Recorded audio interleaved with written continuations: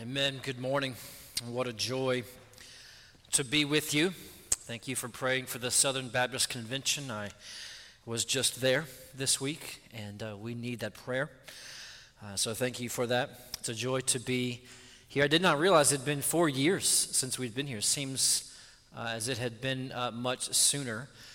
Samuel is a dear friend of mine, your senior pastor. I'm so thankful for his integrity, for his friendship to me, and for his love for you all. He is very fond of you, and thankful for the way God is working here at this church. The sermon passage for this morning comes from Joshua chapter 21. Joshua chapter 21, verses 43 to 45. Joshua chapter 21, verses 43 to 45. Thus the Lord gave to Israel all the land that he swore to give to their fathers. And they took possession of it, and they settled there. The Lord gave them rest on every side, just as he had sworn to their fathers. Not one of all their enemies had withstood them, for the Lord had given all their enemies into their hands. Not one word of all the good promises that the Lord had made to the house of Israel had failed. All came to pass. Let's pray. Father, we ask now that you would be with us as we open now your word. As it is preached, we pray that you would help us to hear it not only in word, but in our spirit, in our hearts, and in our minds. You know the ways in which we need conviction.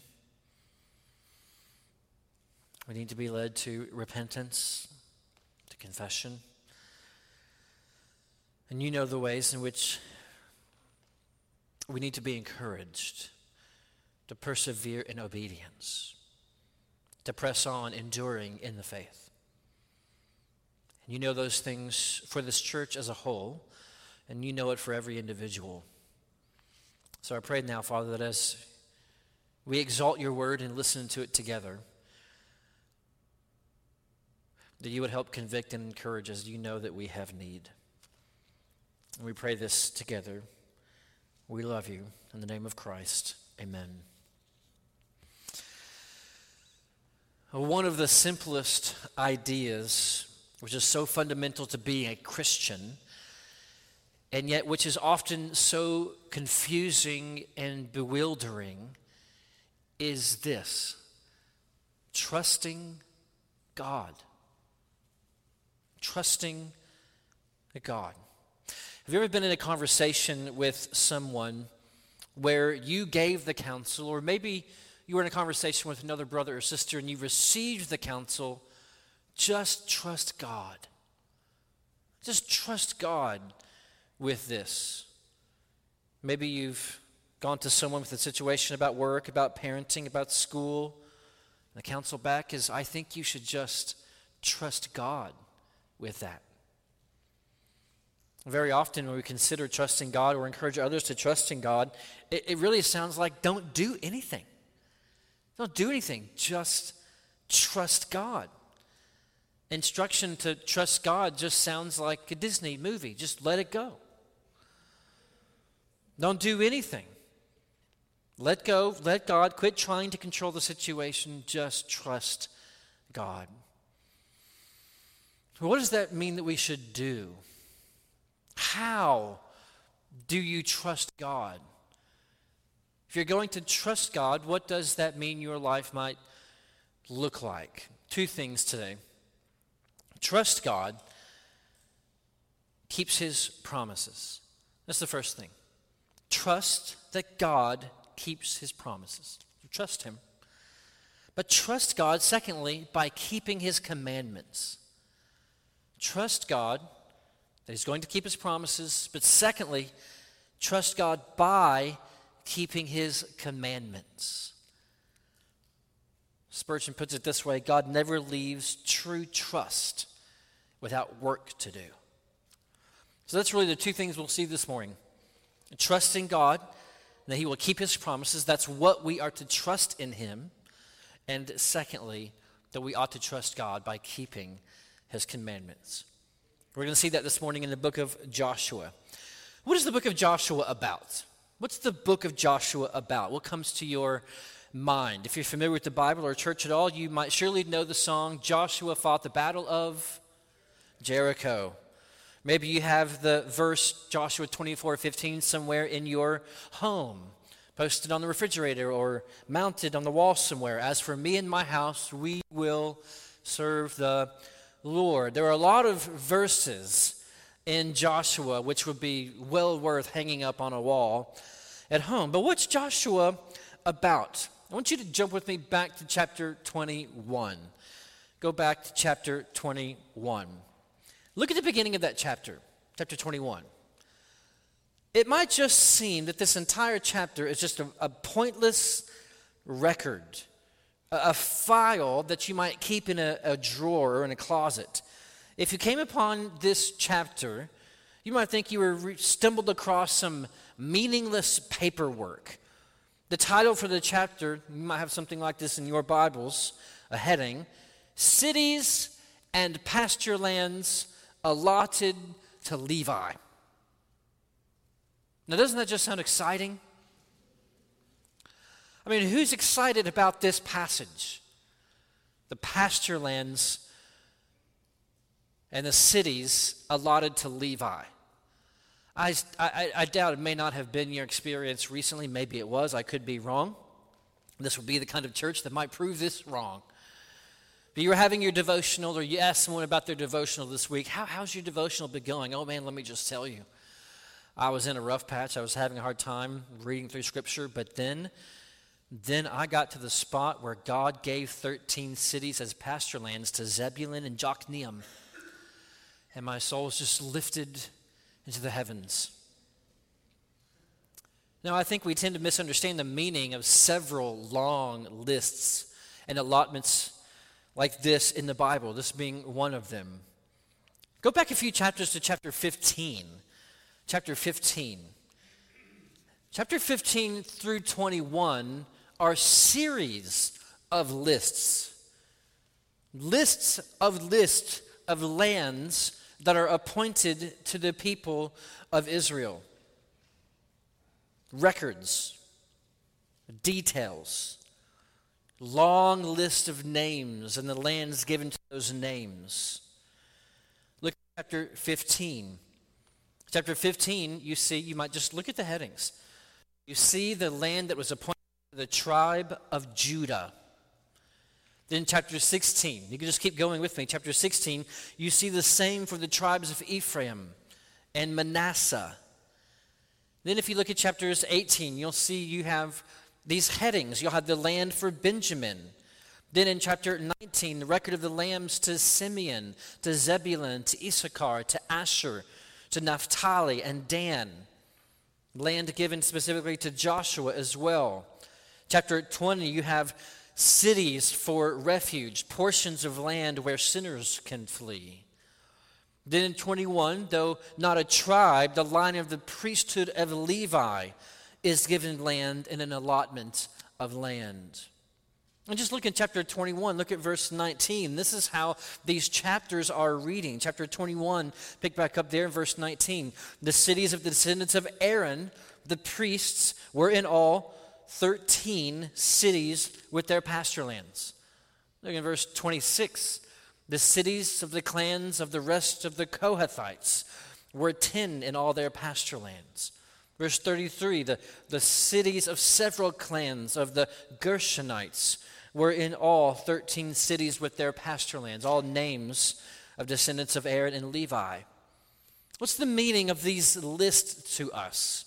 It may seem like unnecessary paperwork, or like the author stumbled upon a file cabinet and just decided to throw the deeds of some land into the property. But it's actually wonderfully tremendous in its meaning to us. Bear with me, the meaning actually goes all the way back to Abraham. in the book of Genesis. See, God chose Abraham out of all the peoples of the earth to make Israel his people. That means the destinies of God and his plans on earth and Egypt were entwined together in one people, in Abraham and in his descendants. God's saving work on the earth, ultimately in Jesus Christ, would come through the people of Abraham and his descendants. And way back in Genesis, God promised Abraham that he would give him and his descendants land. In particular, we knew it's the land of Canaan, what we know to be the promised land. God providentially brought them, from the book of Genesis, to the land through famine in the desert. He brought them to the land through slavery, 400 years of slavery in Egypt. He brought them to the land through 40 years in the desert where they had no food and no water, and God miraculously fed them. God miraculously brings his people of his name right up to the land of Canaan, which he promised them. And that's where the book of Joshua begins. We're now at the land. We're now at the place God had promised that he would bring them. And then what happens when they get there? War. Chapters 1 through 12 in the book of Genesis are about war. War against the people who were in the land God had given to his people, Canaan. The book of Joshua is about the people of God entering the promised land of God, even though it was filled with enemies of God. That's what the book of Joshua is about. Joshua 12:24 summarizes that first half of the book, that in all Israel, it tells us, Israel destroyed or displaced a total of 31 kings and kingdoms in the land of Canaan. So they came out of Egypt through the desert, they defeat Jericho, they cross the Jordan, they defeat the Canaanites, and then in chapters 15 through 21, you get the records, the names, and the places where people get to stay. They have the land. And then you get the summary, the importance, the meaning of Israel getting this land. Go back to Joshua chapter 21. Pick up verse 42 this time, but read it again. These cities each had its pasture lands around it, which Levites would have needed to raise lambs. So it was with all these cities. Thus the Lord gave to Israel all the land he swore to give to their fathers. And they took possession of it, and they settled there. And the Lord gave them rest on every side, just as he had sworn to their fathers. Not one of all their enemies had withstood them, for the Lord had given all their enemies into their hands. Not one word of all the good promises that the Lord God had made to the house of Israel had failed. All came to pass. It means that these deeds, these land records, were sweet records of God keeping his promise. You see how this is not only a reference to Joshua, what Joshua had promised he would give them, but it says in verse 43, this is the land he swore to give to their fathers. This is what he was promising to Abraham and to Isaac and to Jacob hundreds of years earlier. Thus the Lord gave to Israel the land what he swore to their fathers.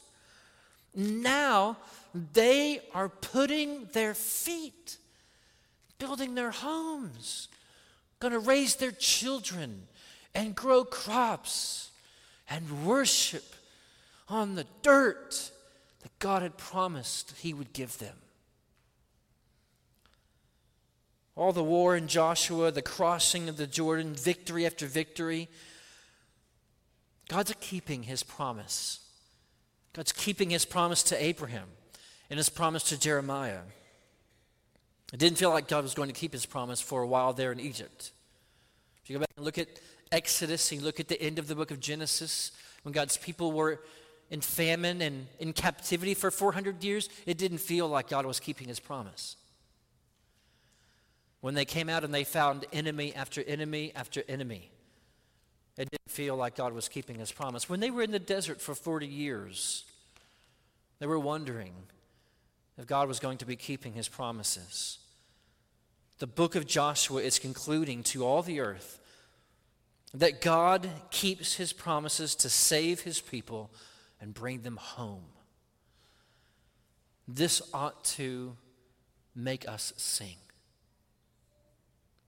This is fuel for trusting God, for loving God, for worshiping God, for believing that when he says something, he is going to do that thing. You know, as a father, I want to be the kind of father that when I say something, my children know that that's what I'm going to do. But I'll just confess, sometimes I will tell my children, I will be there in a minute. And I might fully intend to be there in a minute. But so often don't I get caught up on my phone or checking my email or attending to something our dog has chewed up or something going on in the house, a hole in the roof. God never does that. Maybe you've been disappointed with your father on the earth. Maybe today's just a reminder of all the promises your father never kept. Well, there is no 100% faithful, promise-keeping father like God. But God is like that. I'm thankful to have a testimony of men in this church. There are many men who are like that. Not perfect. God keeps his promises. If God says something, he's going to do that thing, and that's a means of worship for us. Look with me in Psalm chapter 105. You'll see what God has done in the book of Joshua as a means of worship and loving and trusting God all through the Psalms. Look at Psalm chapter 105. Psalm chapter 105 begins, "Oh, give thanks to the Lord and call upon his name. Make known his deeds among the people. Sing to him, sing praises to him. Tell of all his wonderful works. Glory in his holy name. Let the hearts of those who seek the Lord rejoice." Okay, now watch what we're worshiping God for. Watch what we give our affection to God for. We're going to praise God for his keeping his promises from Abraham in Genesis 12 all the way through Joshua chapter 21. Psalm 105 continues in verse 7. "He is the Lord our God. His judgments are in all the earth. He remembers his covenant forever." God never says, "I'll be there in a minute," and forgets. He remembers his covenant forever. The word that he commanded for 1,000 generations. The covenant that he made with Abraham. His sworn promise to Isaac, which he confirmed to Jacob as a statute, to Israel as an everlasting covenant. Saying, this is what he said to them, "To you I will give the land of Canaan as your portion for an inheritance." And then you see the psalm flow from Abraham to Joseph to Moses, right through the history of the Old Testament to Joshua. Look at Psalm 105, verse 42, and see how it ends. "For he remembers his holy promise." He remembers it in Abraham, his servant. "So he brought his people out with joy, his chosen ones with singing, and he gave them the land of the nations. And they took possession of the fruit of the people's toil, that they might keep his statutes and observe his laws." Praise the Lord. Let me just ask you this morning, is your heart or your mind or your affections for the Lord, are they low? Have you been into a place or a day this week or maybe a season of months this year where your affections for the Lord are low, and you are wondering about his faithfulness and what he's doing and where he's gone and what he's up to? Look into the Bible and see that God keeps his promises. That's a reason to sing and be thankful and to trust God that even if you feel like you're in Egypt, even if you are in Egypt, God's not going to not keep his promise. Doesn't matter if it takes a day or 1,000 generations. 1,000 generations. God's promises will come true. Every promise will come true. And worship, our love for the Lord, is an outpouring of gratitude to God, a recognition of what kind of God he is, that he keeps his covenant promises. And that means we can trust him. You can trust God. Well, we were back visiting our friends a while back in North Carolina in Asheville. There was a corner on the way from our house to their house, and every day I think there was a different homeless person every day with a different sign. One day, and like Austin, some of the signs were more creative than others. But one day we passed by a guy and he had a sign, and I think it was meant to be a joke. It was meant to get attention. But I thought it was really sad that either this was your joke or that it was true. His sign simply said, 16 years ago, my dad told me to wait right here. I just wanted to put him in the van and take him home. Let's go find him or something. The sign probably just a creative joke to garner a sympathetic laugh. It's descriptive of how a lot of people have come to feel about God. What's he doing? Seems like he's abandoned me in the desert of life, left me in captivity, abandoned me to an enemy. But can't you see how God keeps his promises? This is why we should put our faith in Jesus Christ for the forgiveness of our sins, as we've read and sung already and prayed this morning. God has kept promise after promise after promise through history and through the Bible. God has promised us mostly that if we will put our faith in Jesus, then Jesus, much like Joshua was, there's a connection to the name there, that Jesus would be our Savior, that he would fulfill all of God's promises to save us. Well, not just save us from Austin heat, Lord help us, but to save us from our sins and the fire of hell. That Jesus would be our Savior if we put our faith and trust in him, like the people of Israel put their faith and trust in following Joshua as God's man. You can trust God will actually forgive you of your sins because he sent his son to die to forgive your sins, and Jesus actually rose from the dead as he said. God will keep that promise to you to forgive your sins if you put your faith and trust in Jesus Christ.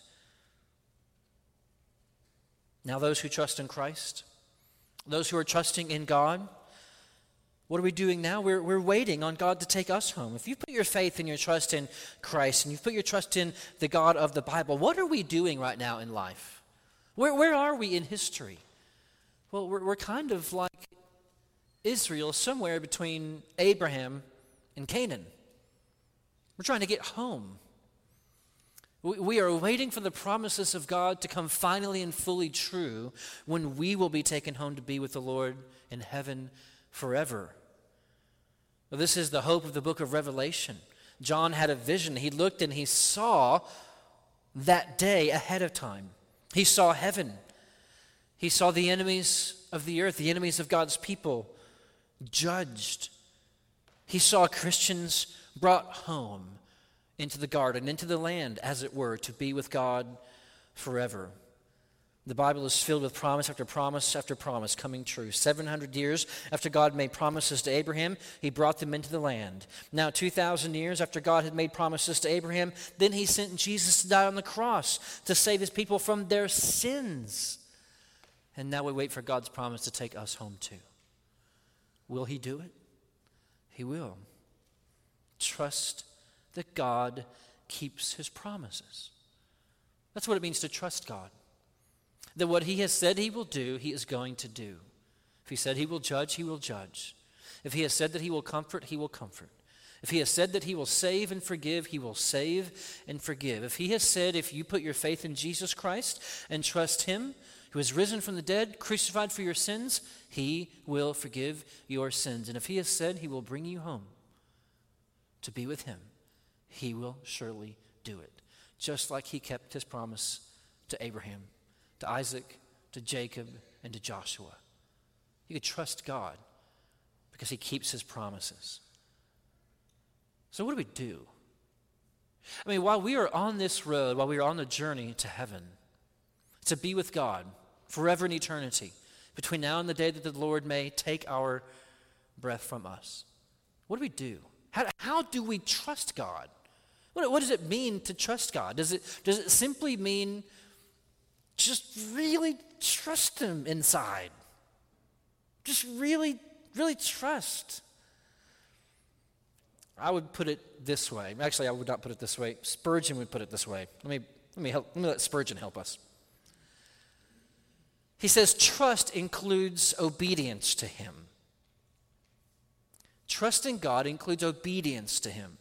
We have not trusted Him at all unless we are prepared to accept His commands as the rule of our lives.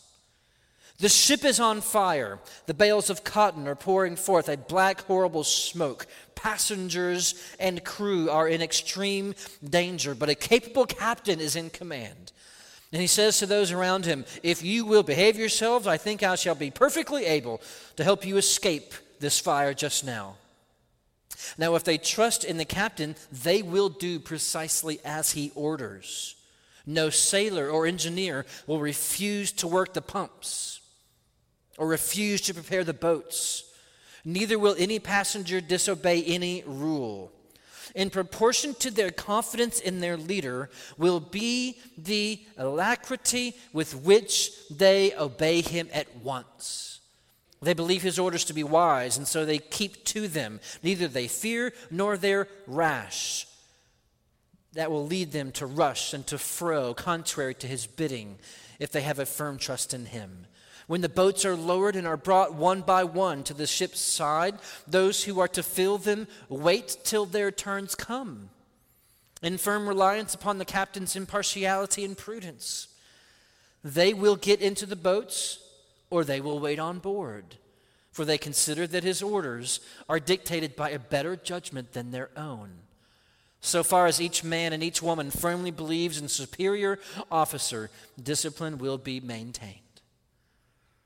The book of Joshua gives us a great insight into trusting the promises of God like this, meaning that the thing that you do in order to trust and put your trust in the promises of God is to keep the commands of God. That's what it looks like to actually trust the promises of God. Go with me back in your Bibles to Joshua chapter 1. Joshua chapter 1. This is where you might find that famous passage. Maybe this is posted somewhere in your house, where Joshua is commanded to be strong and courageous. Look at it closely. Joshua chapter 1, verse 6 to 8. First, look at what God has said to Joshua. Moses has just died. They've come upon the land. Now, what are they going to do? This is God's word to Joshua. Be strong and courageous. God's people had not always been strong and courageous to this point. For you shall cause this people to inherit the land that I swore to their fathers to give them. Only be strong and very courageous. Be careful. Here's what you need to do, Joshua. Be careful to do according to all the law that Moses, my servant, commanded you. The main thing you need to do, Joshua, be strong, courageous, keep the commandment. Don't turn from it to the right hand or to the left, that you may have good success wherever you go. This book of the law shall not depart from your mouth. Joshua, you should meditate on it day and night, so that you may be careful to do according to all that is written in it.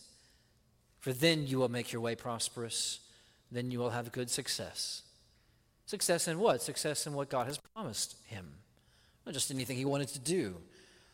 And then Joshua tells the people in Joshua chapter 1, verse 10 and 11.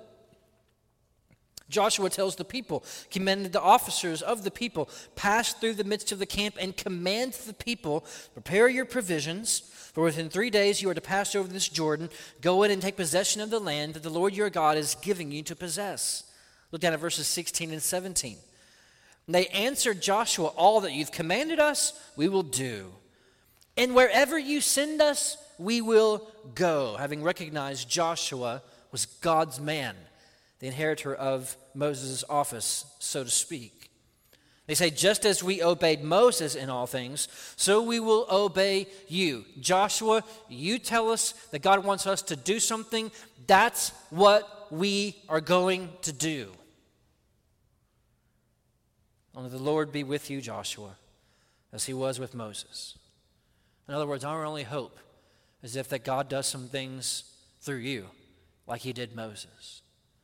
Essentially, there are two commands here. There are two commands in chapter 1. The first one is, go to war. Go to war. Pick up your things. Go into the land that is filled with enemies and fight. Go in and take the land. The other one is, be holy. Keep the law. Keep my commandments. Can you name the 10 commandments? Can you keep them, Israel? Do you know the law, Israel? Are you prepared to be holy in the land, Israel? Go in and fight, take the land, go in and keep my law and be holy. That's what it means to trust God's promises. Not just to go fishing and say, man, I hope God works this out. But to do what he's asked you to do and keep the law towards holiness. The people cannot say to God, they cannot say, this is not what it means to trust God's promises. What it means to trust God's promises is not simply to say, God, in my heart of hearts, I really, really trust you. Okay, well, let's go to war. Well, I mean, like that, I don't know if that's a good plan. No, if you're going to trust God's promises, the way that we do that and we show that and live that is by keeping all of his commands. Trusting God means picking up your weapons, picking up your bed, being prepared to lose your life in the fight for seeing God's promises fulfilled. Trusting God meant doing something. God promised to give them the land, and they were to obey God by going in and taking it. When we think about it, this is one of those wonderful mysteries in Scripture. Is God going to give them the land, or does God want us to go in and fight and take it? What's the answer? Yes. Yes. I want you to go in, trust me, lay down your lives in war to go and fight, and I'm going to be the one that gives it to you in the end. It is both. And so Israel was called to obey God toward God's promises. They were called to obey God toward God's promises. The commanders go in, fight, keep the law, and I will give you the land. Isn't this the kind of conundrum that we're in all the time when it comes to trusting God? Is God going to do it, or does God want me to do something? Yes. Yes, you keep the command. You do what God has asked you to do. That's it. That's really all you can do. I mean, is God going to take care of my children when I'm out of town? I don't know. Is God going, or what are our church funds going to be like in 3 years? I don't know. But what are we to do? Trust God's going to keep his promises, and on the way, we keep his commands. It's just up to us to keep his commands. That would have been the headline of the front page in the newspaper. Israel takes the land God promised them. God's going to keep his promises. You cannot keep God's promises for him. You can't keep God's promises for him. You can't make God's promises more or less true. That's what makes them God's promises. You can't add to God's promises. You can't add more promises. You can't take away promises of his covenant. You can't get better promises from God than the ones that he has promised in his word and the ones that he's promised in Christ. And no one, no political vote, no spouse, no parent, no government, no war, no climate change or inflation, no exploration of the universe, nothing can stop any of God's promises from coming true. God's promises are up to him, and he will keep his promises. What can you do? You can trust that God's going to keep his promises and keep his commands. The commands that he's given us in God's word. Israel kept God's commandments going into the land of Canaan fearlessly. They were strong, they were courageous, they went in, and for the most part they were strong and courageous. They took the land. What a great example for us. We believe that God is going to do this and that Joshua is our man. Let's go and do it. That's our situation. That's our whole posture in life. We believe that God has given us the promise of the kingdom of heaven for eternity, and that Jesus is his Son and King of kings in heaven and on earth, and that's our King. We're just going to keep his commands. I just wonder if you've been struggling lately to keep any of God's commands. Surely not. Surely you're just fine and you're doing fine, right? I think if we're all honest, we could name a few commands the Lord has given us. Not to be angry, not to be selfish, not to lie. This doesn't take long to find some that are hitting home. Struggling to keep God's commands. What might be at the root of our struggling to keep God's commands? Loving, trusting, remembering that God's going to keep every promise. So it may look to you like keeping God's command makes you a loser in life. It's going to cause more suffering, actually, to keep God's command at work this week. What's beneath our failure to keep God's promises or keep God's commands are many things. One of them may be that we have forgotten God's promises. And we're not leaning on them. We're not trusting them. They're not in our mouths as worship like Psalm 105. Yeah, we might trust them in the sense that we know God does what he's going to do. We've got a theology of sovereignty, but it hasn't turned into a song like Psalm 105. Maybe you're struggling with evangelism, struggling with the command that Jesus has given his church to share the gospel with the lost. Just remember the promise that Jesus gave us in Matthew 16. Did he not tell us? The gates of hell will not prevail. He will build his church. Maybe you're struggling to give financially to this church or to missions. Has God not promised us in Ephesians 1, as the Holy Spirit not a guarantor to us, that we have an inheritance waiting for us in heaven so we can let go of every worldly thing that we might ever own? You're struggling to remain committed to the truth, to speak the truth of God's word, to speak the truth of the gospel to those who are lost.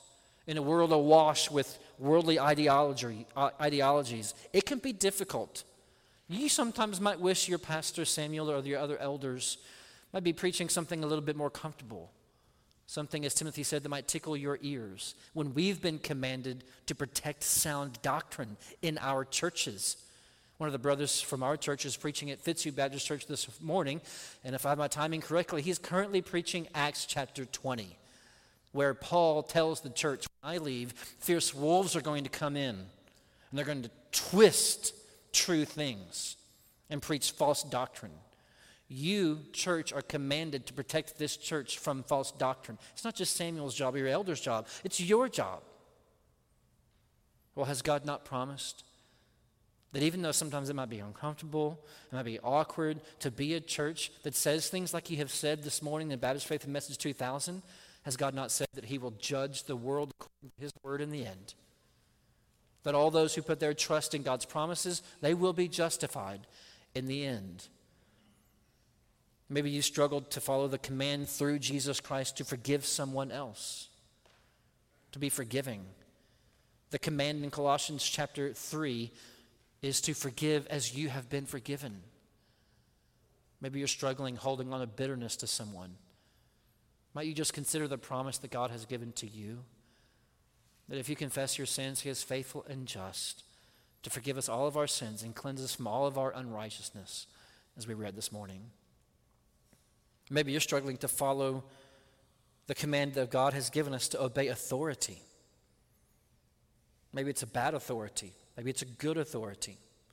Maybe you're struggling with your authority, the authority of the government in your life, an authority that God has given the government, or an authority that you have in the church. God has given the pastors authority, or God has given the church authority, or maybe it's an authority at home.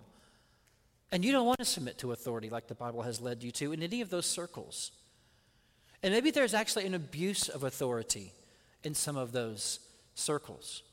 I'm not here to say that we should mindlessly submit ourselves to untold abuses in the world, but you can submit to authority like God has commanded us to, remembering that God is going to bring every deed into judgment, things in secret, and things that are known.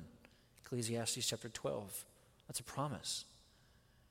Children, don't forget, the only commandment that comes with a promise is to children. The children, obey your father and mother, and it will go well with you in where? In the land. Maybe you're struggling at work, struggling to keep God's command to be a man or a woman of integrity at work, to actually submit to your boss as to the Lord, Colossians says. And you don't want to do that. Now, have you met this guy?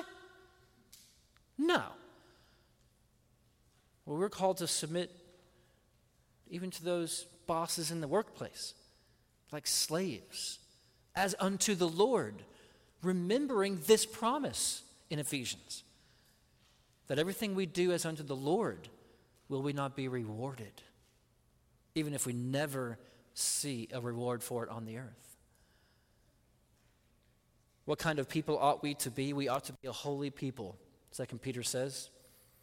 2 Peter says God has promised that he is coming and he is going to destroy the earth as it is and renew it with a new heavens and a new earth, a new holy heavens and a new holy earth. So what kind of people ought we to be in the meantime? We ought to be a holy people. Why? Because God has promised that he's going to make a new holy creation. You see, all of the commands that God has given us are intricately, inextricably connected, the promises that God has given us. If you're struggling to keep any of the simplest of commands in your life, why don't you look back and see if there's a promise that I have forgotten or that I don't know or if I don't understand. You know, sometimes my children, even my children, if you could imagine, I ask them to do things, the simplest of things. And you know what sometimes they will say to me? You probably never had any experience like this in your whole life. But sometimes my children will say to me, "Why, Dad?" I'm sure that's just my house. No one else has ever had the experience. Why? We don't have to ask why when it comes to the Lord. He has given us promise to promise after promise to give us motivation for keeping all of his promises. This is the Great Commission. Your discipleship in the church should be about learning to trust all of God's promises, helping each other obey God's commands. When you're counseling someone in the church, when you're talking to another brother or sister who's going through something, let me encourage you not to just say, trust God, and then leave. Now, that's the best you can do. Say, let's trust God together and pray. And you can't think of anything else to say, praise God. Say, let's trust God, and let's pray, and let's go. But might you consider how you might think of a command that they could follow in their situation? So-and-so is trying to ruin my life at work, and I'd like to get back at them. Well, let's remember the command from Romans to leave vengeance to the Lord. Let's follow that command together and pray about you following that command that might be really hard for you to follow right now. When you get a situation, you feel stuck. You don't know what to do. You are lost. You're in the darkness. You are confused. Look for the theology. Look for the promises of God. But also look for commands to do. God is not going to ask you to keep his promises for him and fix everything and bring everything to an end. And what do? You say, God, what is your command to me? To close, this might sound like salvation works to us. God makes promises. I keep God's command. God keeps his promises because I kept his commands. And friends, remember, God is never going to save us because of our obedience. There is no way that we can obey ourselves into earning God's good promises to us. The gospel takes the pressure off of our obedience. Our obedience is out of our worship and joy and trust, not earning God's favor or election. Remember that in the book of Joshua, Joshua ends the book with that famous call. Maybe you have this on a poster somewhere in your home, Joshua chapter 24. We're going into the land, we've settled in the land, and God says to them, Joshua says to the people, choose this day whom you will serve, God or Baal. Who are you going to worship in this land? And the people, what do they say? They say the only thing they could say, oh, we're definitely going to serve God. We're going to serve God. He's our God. And you know what Joshua says when they say we're going to serve God? You know what Joshua says? You can't do that. You're not going to do that. No, you're not. And they reply, yes, we are. We really will. We're going to obey God, and we're going to keep his law and keep his word. And Joshua's last words in the book of Joshua are basically, well, let's write down that you said that so that we can remember. And then we get from Joshua through the book of Judges. And we're not going to go through the history of Judges, but how does the book of Judges end? A disgraceful moment where the only thing that we can say about the people of Israel is what? And every man did what was right in their own eyes. They had quit keeping the commands of God a long time ago. So they needed David. Well, friends, this is God's great grace to us. Even when his people said they would keep his commands, and they could not and did not and would not keep his commands, God is gracious to save them. God is gracious to save you. Do not walk out of here thinking the burden on my life is for me to keep God's commands so that God will not be mad at me. No, God has forgiven us of all the ways that we have failed at his commands. We're not saved by command keeping. We're saved by the perfection of Jesus keeping God's commands in his life and laying down his life on the cross for us. The one man without sin, the one man who kept all of God's command, died for all of us who have not been keeping God's commands, so that we who have sinned would become the righteousness of God.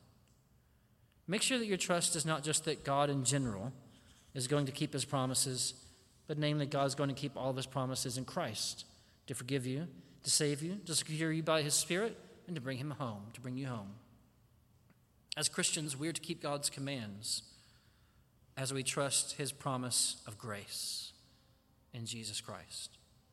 And then one day, when we are all who have trusted Christ, who have put our faith in Jesus for the forgiveness of sins, who have spent our lives trying to obey him the best we can, trust his promises, when we reach the promised land of heaven, we will not be singing about all of our obedience. We will not be singing about all the wonderful things that we did for the Lord, all the wars that we fought. No, we will say with the people, with Joshua, isn't it wonderful? Not one word of all the good promises of the Lord that he had made to those in Christ had failed. All came to pass. Let's pray. Father, thank you so much for your kindness to us in Christ. We have failed at your commandments time and time again.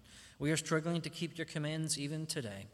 Would you help us by your Spirit, by your word, by trusting in your promises to be a people, to be a church, to be fathers and mothers and children who trust that you will keep your promises and so fearlessly, strongly, and courageously keep all of your commands for our joy and your glory. In Christ's name, amen.